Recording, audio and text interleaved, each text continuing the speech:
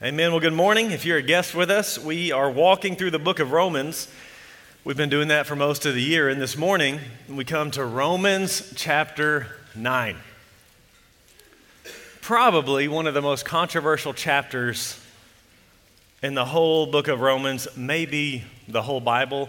Happy homecoming to our guests. We're in the deep weeds. It's really not that hard to understand, though. It's just hard to accept. If you've grappled with this chapter, you know exactly what I'm talking about. If you have not yet grappled with this chapter, buckle up. Here we go.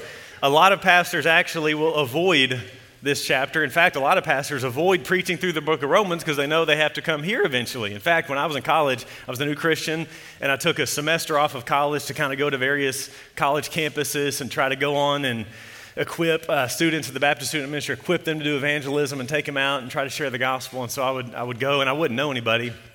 I ended up in Houston for about 6 weeks, 2 different stints of that time, and I would stay with my aunt my great aunt. And she would go to a church that was known in the city as an expositor, one who preached through books of the Bible. And I happened to be there, and they were in the book of Romans, chapters 1 to 8.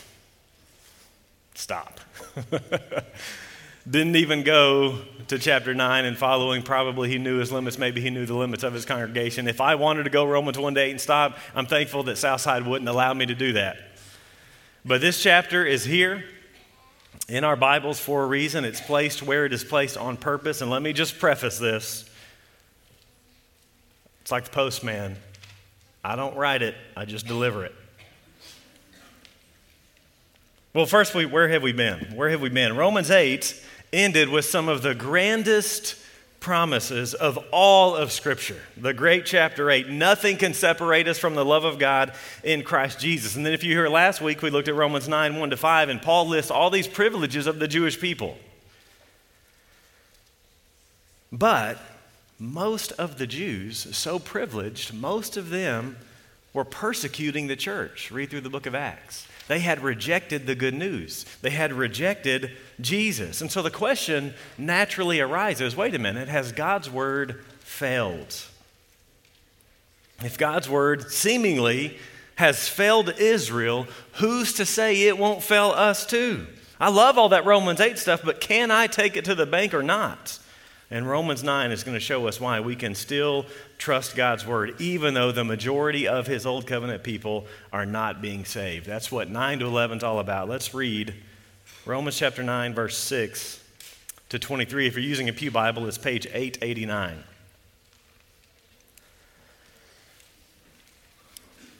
Romans 9, 6. But it is not as though the word of God has failed. For not all who are descended from Israel belong to Israel. And not all are children of Abraham because they are his offspring, but through Isaac shall your offspring be named. This means that it is not the children of the flesh who are the children of promise, but the children of the promise are counted as offspring. For this is what the promise said. About this time next year I will return, and Sarah shall have a son. And not only so, but also when Rebekah had conceived children by one man, our forefather Isaac, though they were not yet born and had done nothing, either good or bad, in order that God's purpose of election might continue, not because of works, but because of him who calls, she was told, the older will serve the younger, as it is written, Jacob I loved, but Esau I hated. What shall we say then? Is there injustice on God's part? By no means. For he says to Moses, I will have mercy on whom I have mercy, and I will have compassion on whom I have compassion. So then, it depends not on human will or exertion, but on God who has mercy.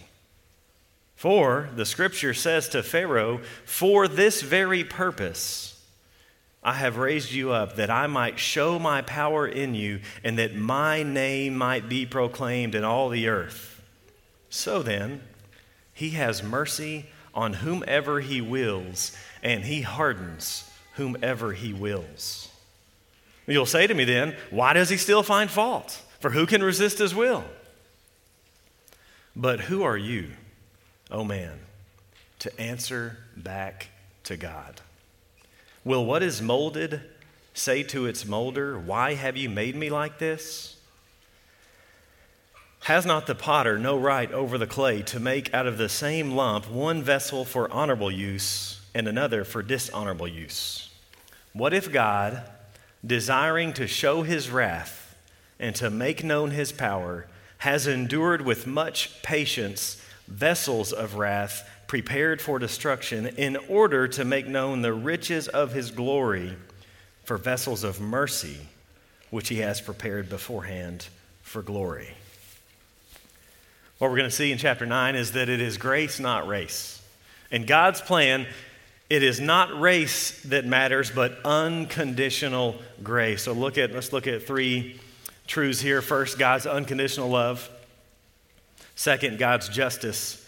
And then third, God's freedom from this passage. First, God's unconditional love in verses 6 to 13. Look again at 6. But it is not as though the word of God has failed.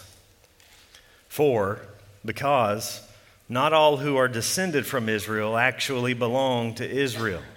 So again, if God had chosen Israel, read the Old Testament, why were so many of them rejecting the gospel? And again, Romans 9 to 11 is all about it. It's a really, really important question to show God's word has not failed. You can trust him. You can take his promises to the bank. It has not failed. Why? He gives us a reason there. That's what that word for is. Because, not all who are descended from Israel are Israel. Here's the way the King James puts it. They are not Israel, which are of Israel. Will the real Israel please stand up? There's an Israel within the Israel. There's a spiritual Israel within physical Israel. There's a true Israel within the nation, or the way he's going to use, the language he's going to use there. There's an elect Israel within national Israel. So we've got to realize there's a little bit of specificity, a little bit of nuance when we talk about Israel. And we've seen that actually. If you've been with us, just in case you haven't, flip over to Romans chapter 2. We've already seen a distinction between true and false Israel, true and false circumcision. Get Romans 2:28. There we saw, for no one is a Jew who is merely one outwardly, nor is circumcision outward and physical. But a Jew is one inwardly, and circumcision is a matter of the heart, by the Spirit, not by the letter. So being Jewish now has nothing to do with outwardness anymore. It's not physical, but spiritual. Salvation's not a birthright. That's what he talked about in Romans chapter 4 as well, to show that anyone who has faith is included in Israel. Anyone who has faith is an heir to the promises of Abraham.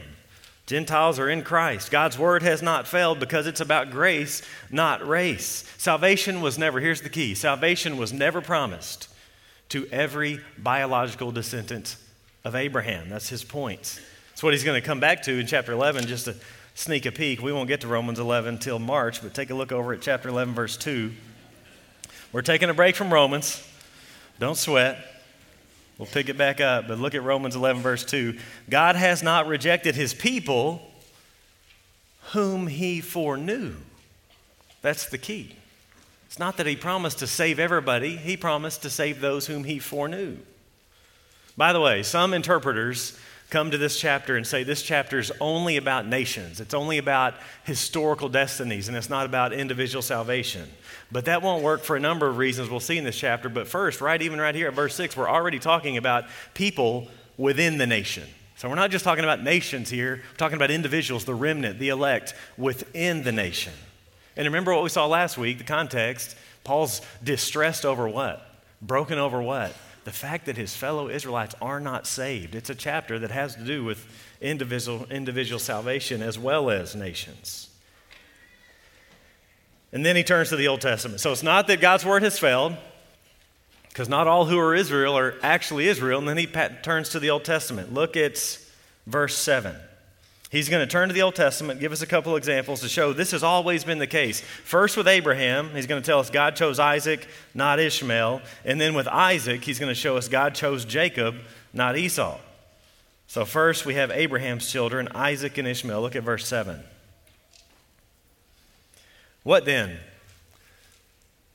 Sorry, I'm in chapter 11. Romans 9, verse 7. It's not as though the word of God has failed. Not all who are Israel are Israel. Verse 7. And not all are children of Abraham because they are his offspring.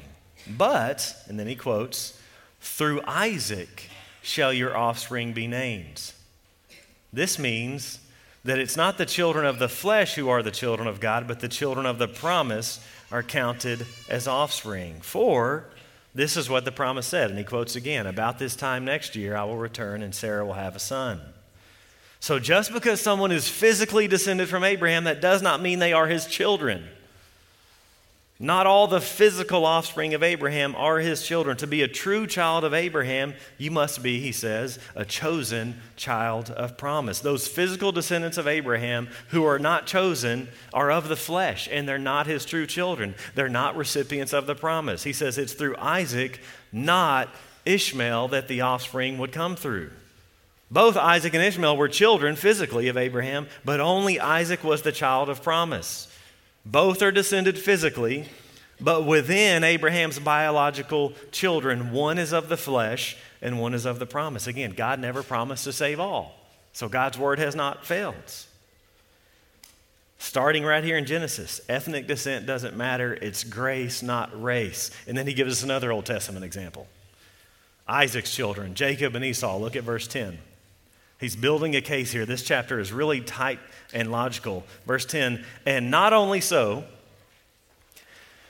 but also when Rebekah had conceived children by one man, our forefather Isaac, though they were not yet born and had done nothing, either good or bad, in order that God's purpose of election might continue, not because of works, but because of him who calls, she was told, quote, the older will serve the younger. Remember, normally it's the opposite. Normally it's the younger serving the older. This is a flip story here. And then he quotes from Malachi, verse 13, as it is written, Jacob I loved, but Esau I hated. His point is it's always been this way.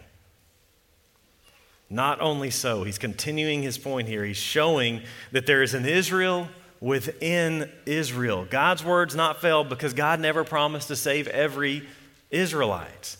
There are those of the flesh, there are those of promise. Isaac and Rebekah had Jacob and Esau, but God chose Jacob and not Esau. They were both physical children of Isaac, but only one was a true child of Isaac. Twins, same father, same mother. That couldn't be said of Ishmael and Isaac. So just in case you thought, well, that's a unique case, he comes here. Twins of the same father, same mother. God chose one and not the other. And notice he tells us it had nothing to do with the twins themselves. The point we must get is God chose freely, unconditionally. Lots of people talk about the unconditional love of God.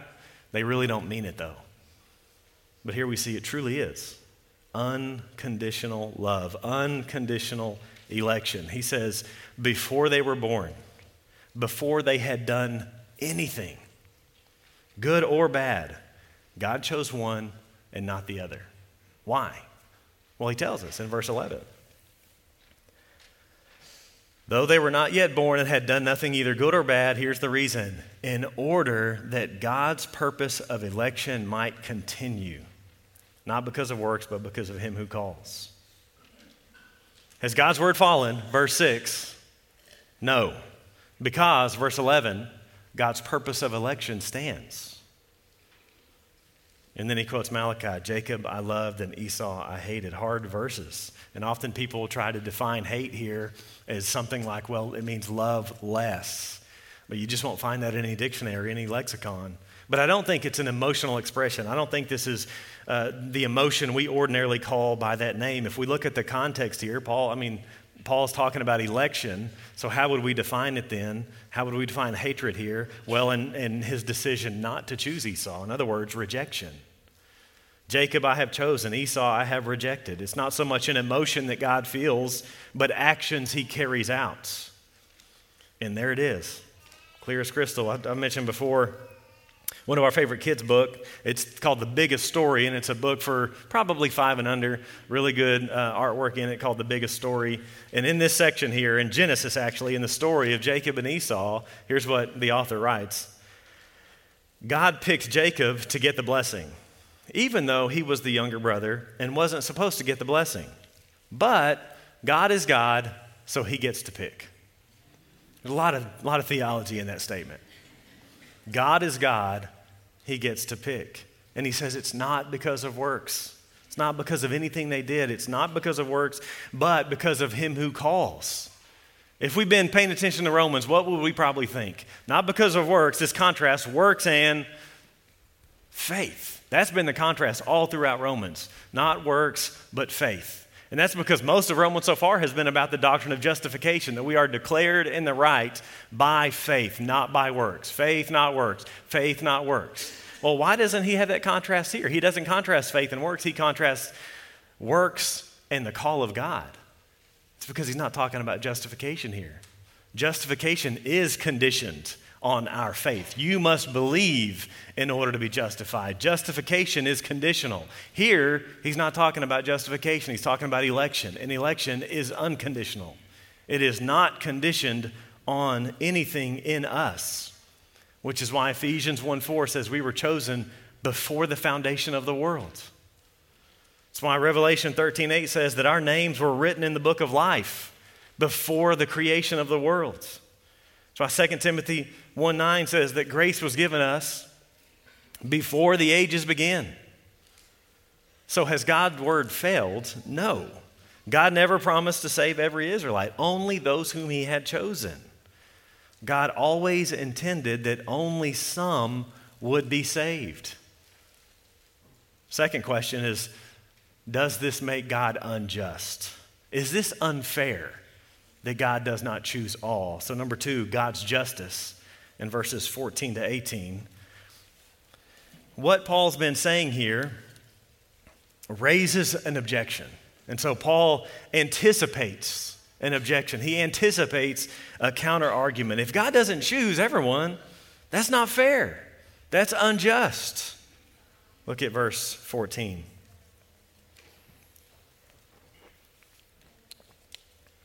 What shall we say then? Is there injustice on God's part? By no means. But why this anticipated objection? If what he just said here in Romans 9:6-13, if that doesn't sound just to you, if that doesn't sound right to you, if that doesn't sound fair to you, then you are understanding it correctly.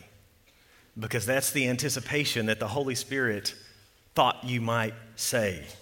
He thought that might sound unjust to human ears, so he anticipates it. Is God unjust? No. Notice the other view here in this chapter, in Romans chapter 8, is that it's all about us. We are the author of our salvation. We have free will, and it's us, and everyone has their ultimately salvation is determined by them. If Paul had said that, no one would say that's unjust. Everyone would say, well, that's perfectly fair.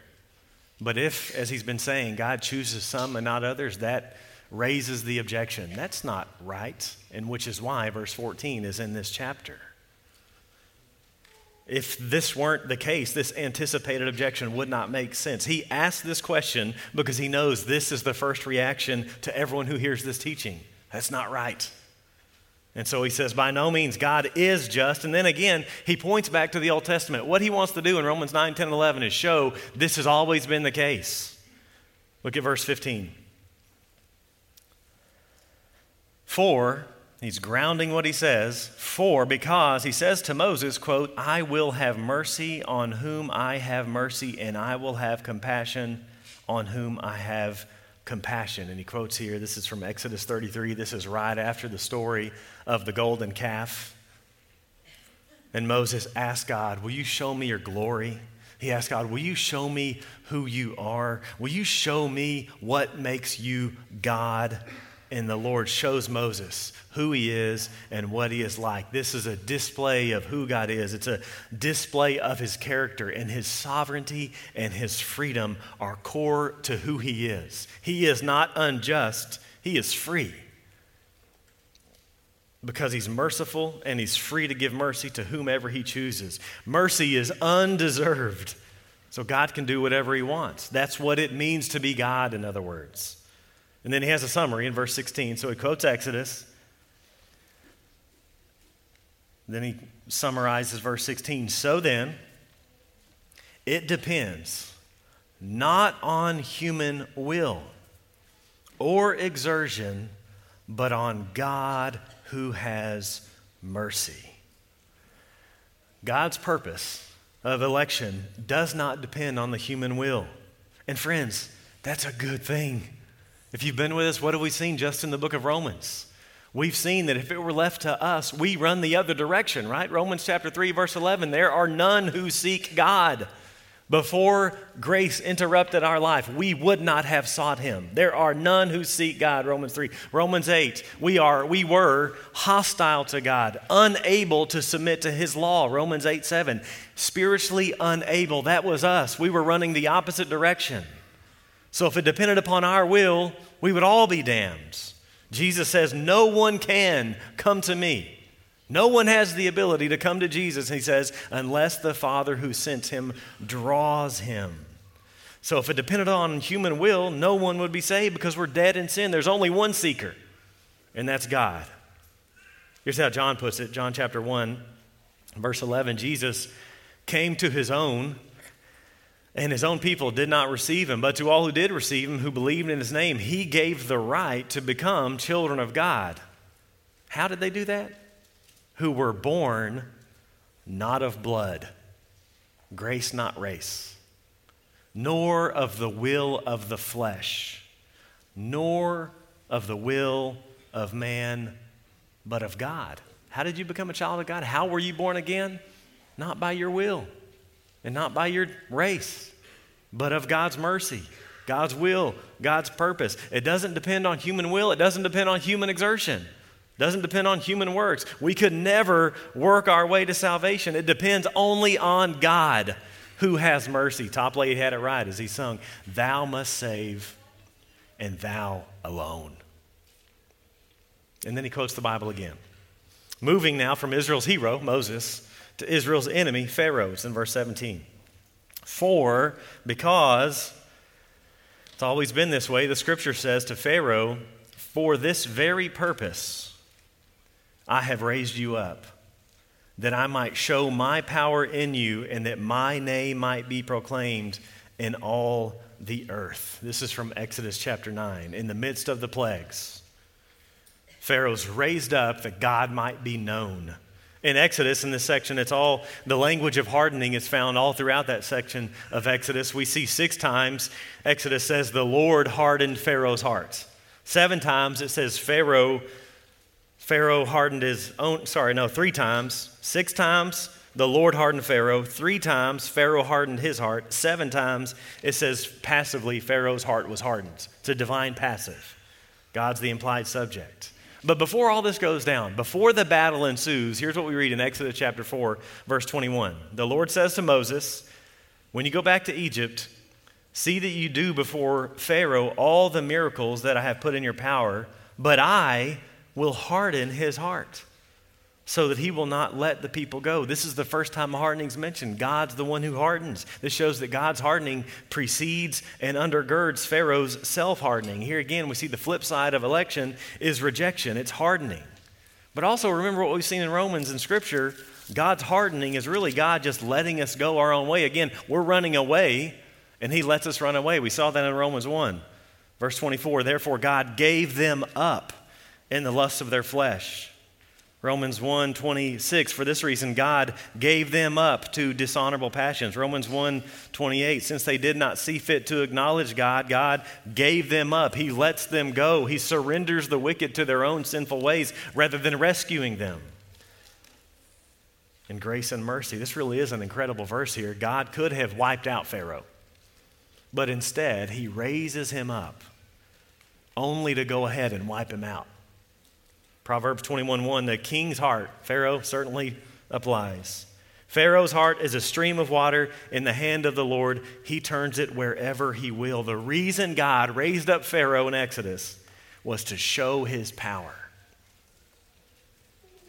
It's that his name might be proclaimed in all the earth. That's God's motive. It's his glory. Then we have another summary verse in verse 18. So then, that's what we saw in verse 16. So then, he has mercy on whomever he wills, and he hardens whomever he wills. So verse 15 and verse 17, his words to Moses and to Pharaoh, they're complementary. God is free to have mercy on whomever he wills, and he's free to harden whomever he wills. And again, that whom there is singular, showing that we're talking about individuals and not just historical destinies. And that doesn't make him unjust. It's because we all deserve judgment because of our sin. The wonder is not that some are saved and others are not. The wonder is that any of us are saved. So has God's word fallen? Has it failed? No. God never promised to save every Israelite, only those whom he had chosen. Second question, does this make God unjust? No. He has mercy on whom he wills, and he hardens whom he wills. And then Paul anticipates a third objection. Well, why does he still blame us then? God's sovereign freedom. Thirdly, look at verse 19.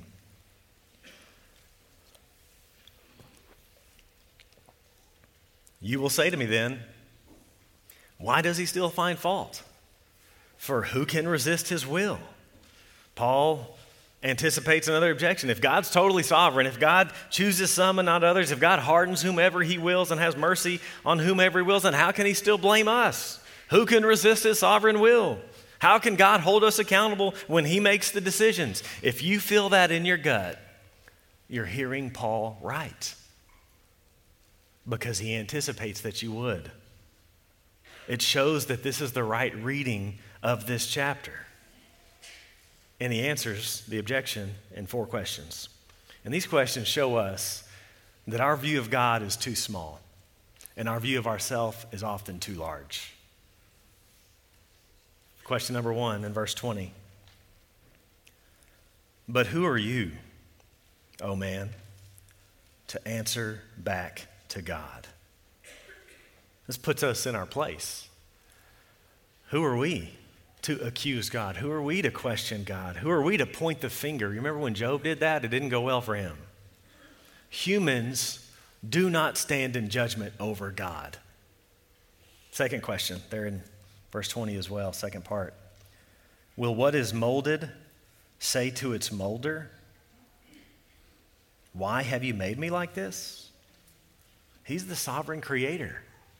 We're the finite creation.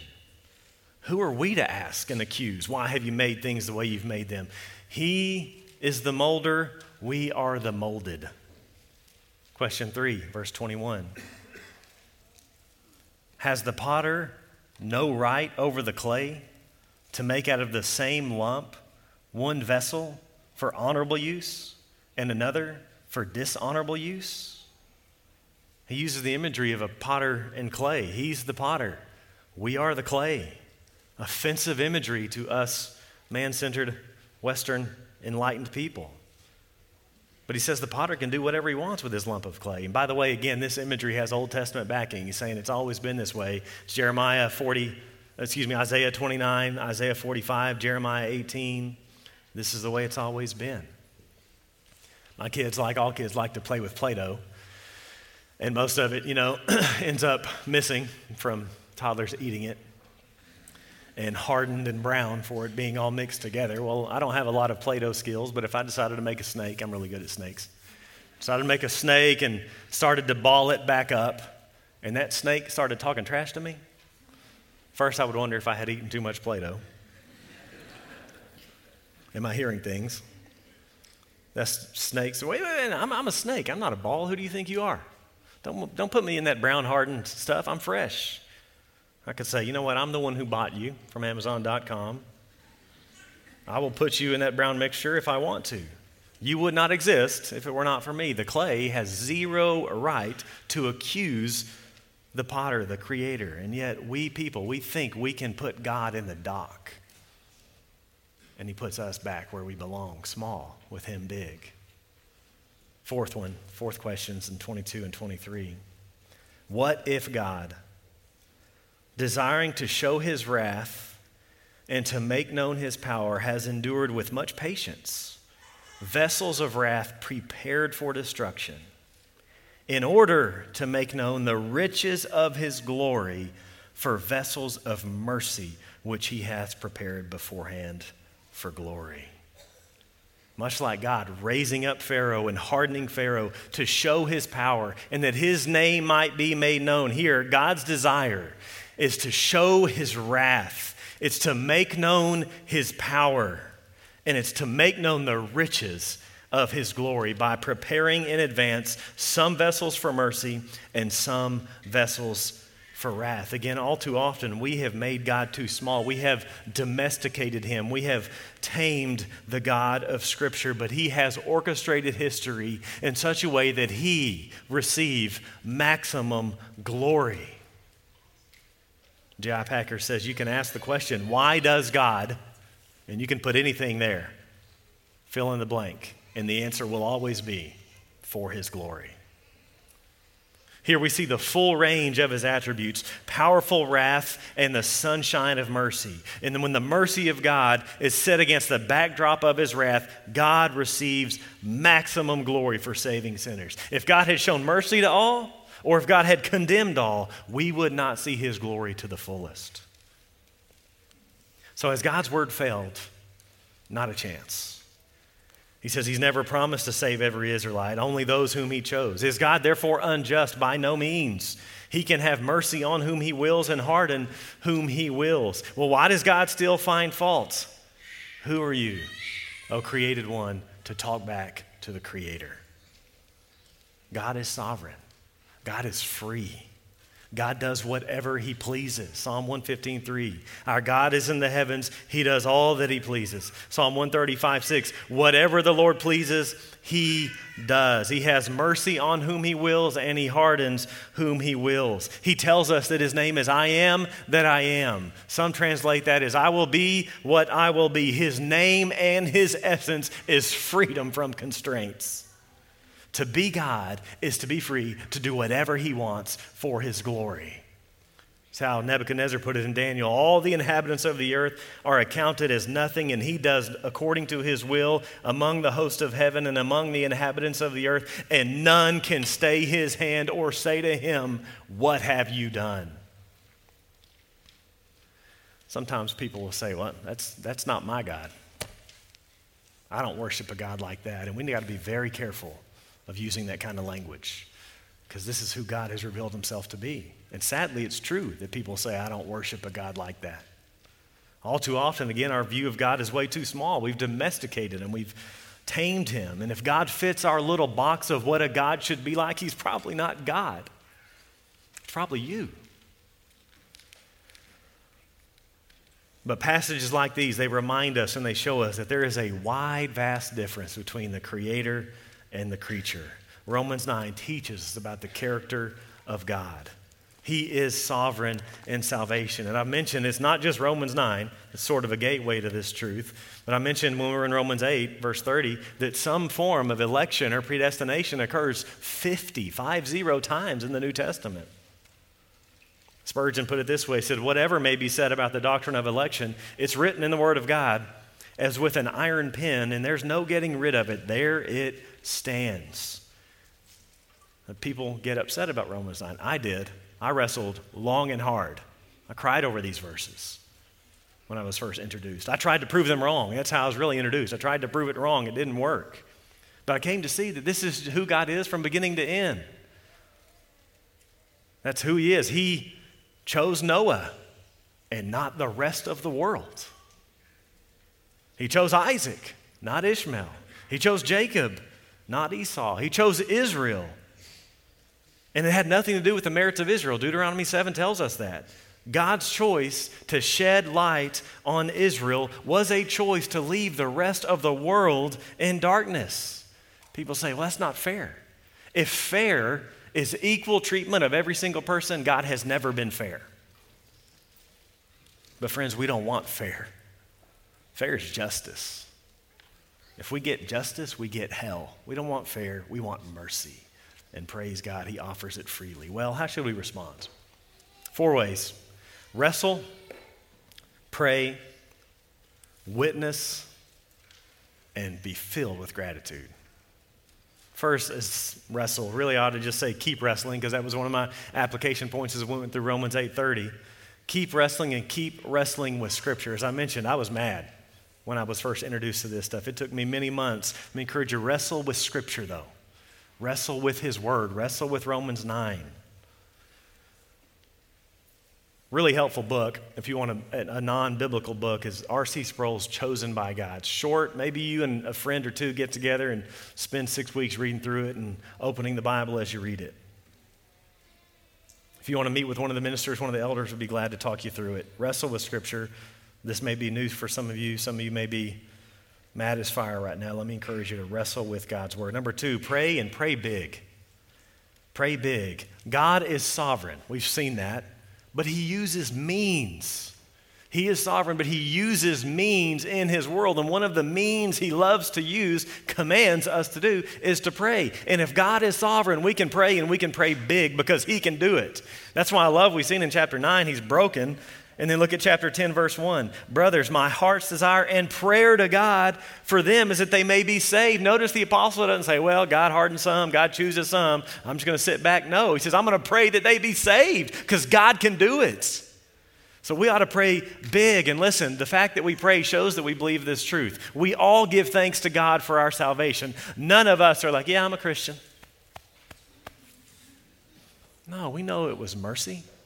We know it was sovereign grace. We pray and we thank God for saving us. And when we pray for our lost friends, we show that we believe God is sovereign to save. J.I. Packer says, we may disagree on our feet about this topic, but on our knees we all agree because we don't pray, Lord, would you move circumstances in such a way that that person might see the beauty of Jesus? No, we pray, God, would you save them? And you should. Pray that God would remove blinders, soften hard hearts, open eyes. Pray that God would do what only He can do. So pray big to a sovereign God who uses means. Number 3, witness boldly. Witness boldly because you know God is sovereign to save. God uses His gospel to save. We just get to be a part of it. We're privileged to participate on what God is going to do. And some of the greatest missionaries and evangelists have believed in unconditional election. Just to name a few, William Carey, Adoniram Judson, David Brainerd, Jonathan Edwards, George Whitefield, Charles Spurgeon, David Livingston, John Stott, D. James Kennedy, the one who developed evangelism explosion a couple decades ago, Francis Schaeffer, John Piper.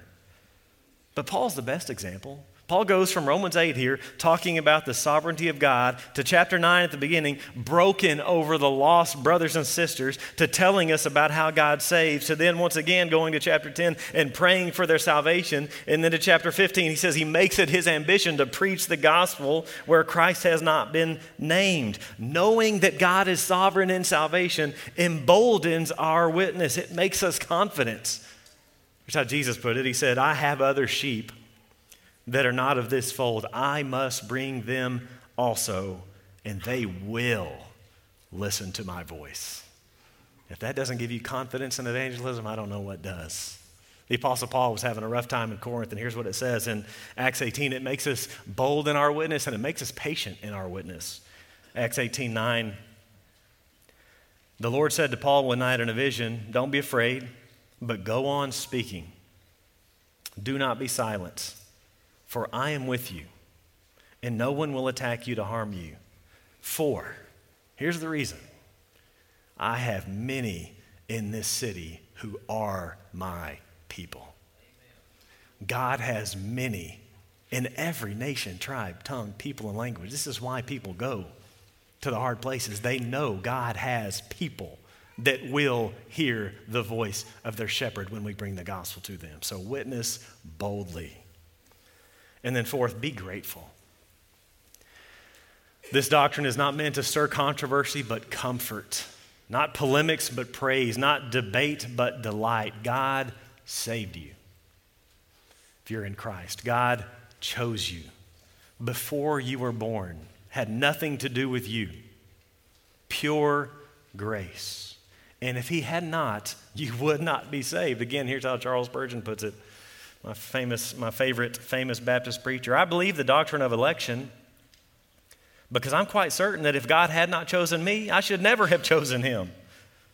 And I am sure that he chose me before I was born, or else he never would have chosen me afterwards.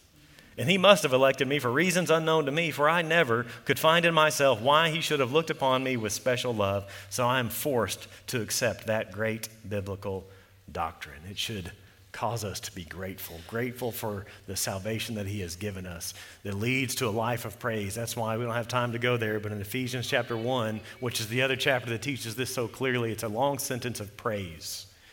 It begins, blessed be God, because he's chosen us before the foundation of the world, because he's predestined us to adoption. He predestines all things, and 3 times in that one sentence he says, to the praise of the glory of his grace.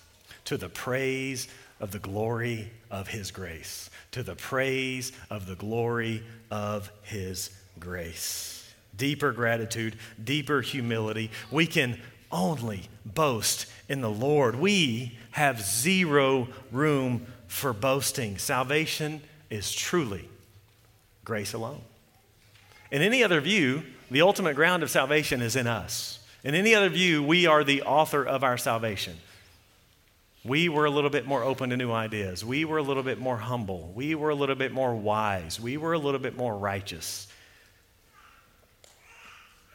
And then you have reason to boast. Well, no, not according to God. Deeper gratitude. Deeper gratitude because it gives us a steadier assurance. It's really the gist of these chapters, that we might be assured. Can you lose your salvation if you're a believer? No, it's not yours to lose. It's what Romans 8 has been all about. And I submit if you pull this teaching out of Romans 8 falls apart. Just look at Romans 8:30. Those whom he predestined, he also called, and those whom he called, he also justified, and those whom he justified, he also glorified. Salvation is of the Lord, from predestination to glorification, which hadn't even happened yet. What then shall we say to these things? If God is for us, who can be against us? He who did not spare his own son, but gave him up for us all, how will he not also with him graciously give us all things? Who shall bring any charge against God's elect? It is God who justifies. Salvation is all of grace from beginning to end, from eternity past to eternity future, grace, the gift of God, so that no one might boast.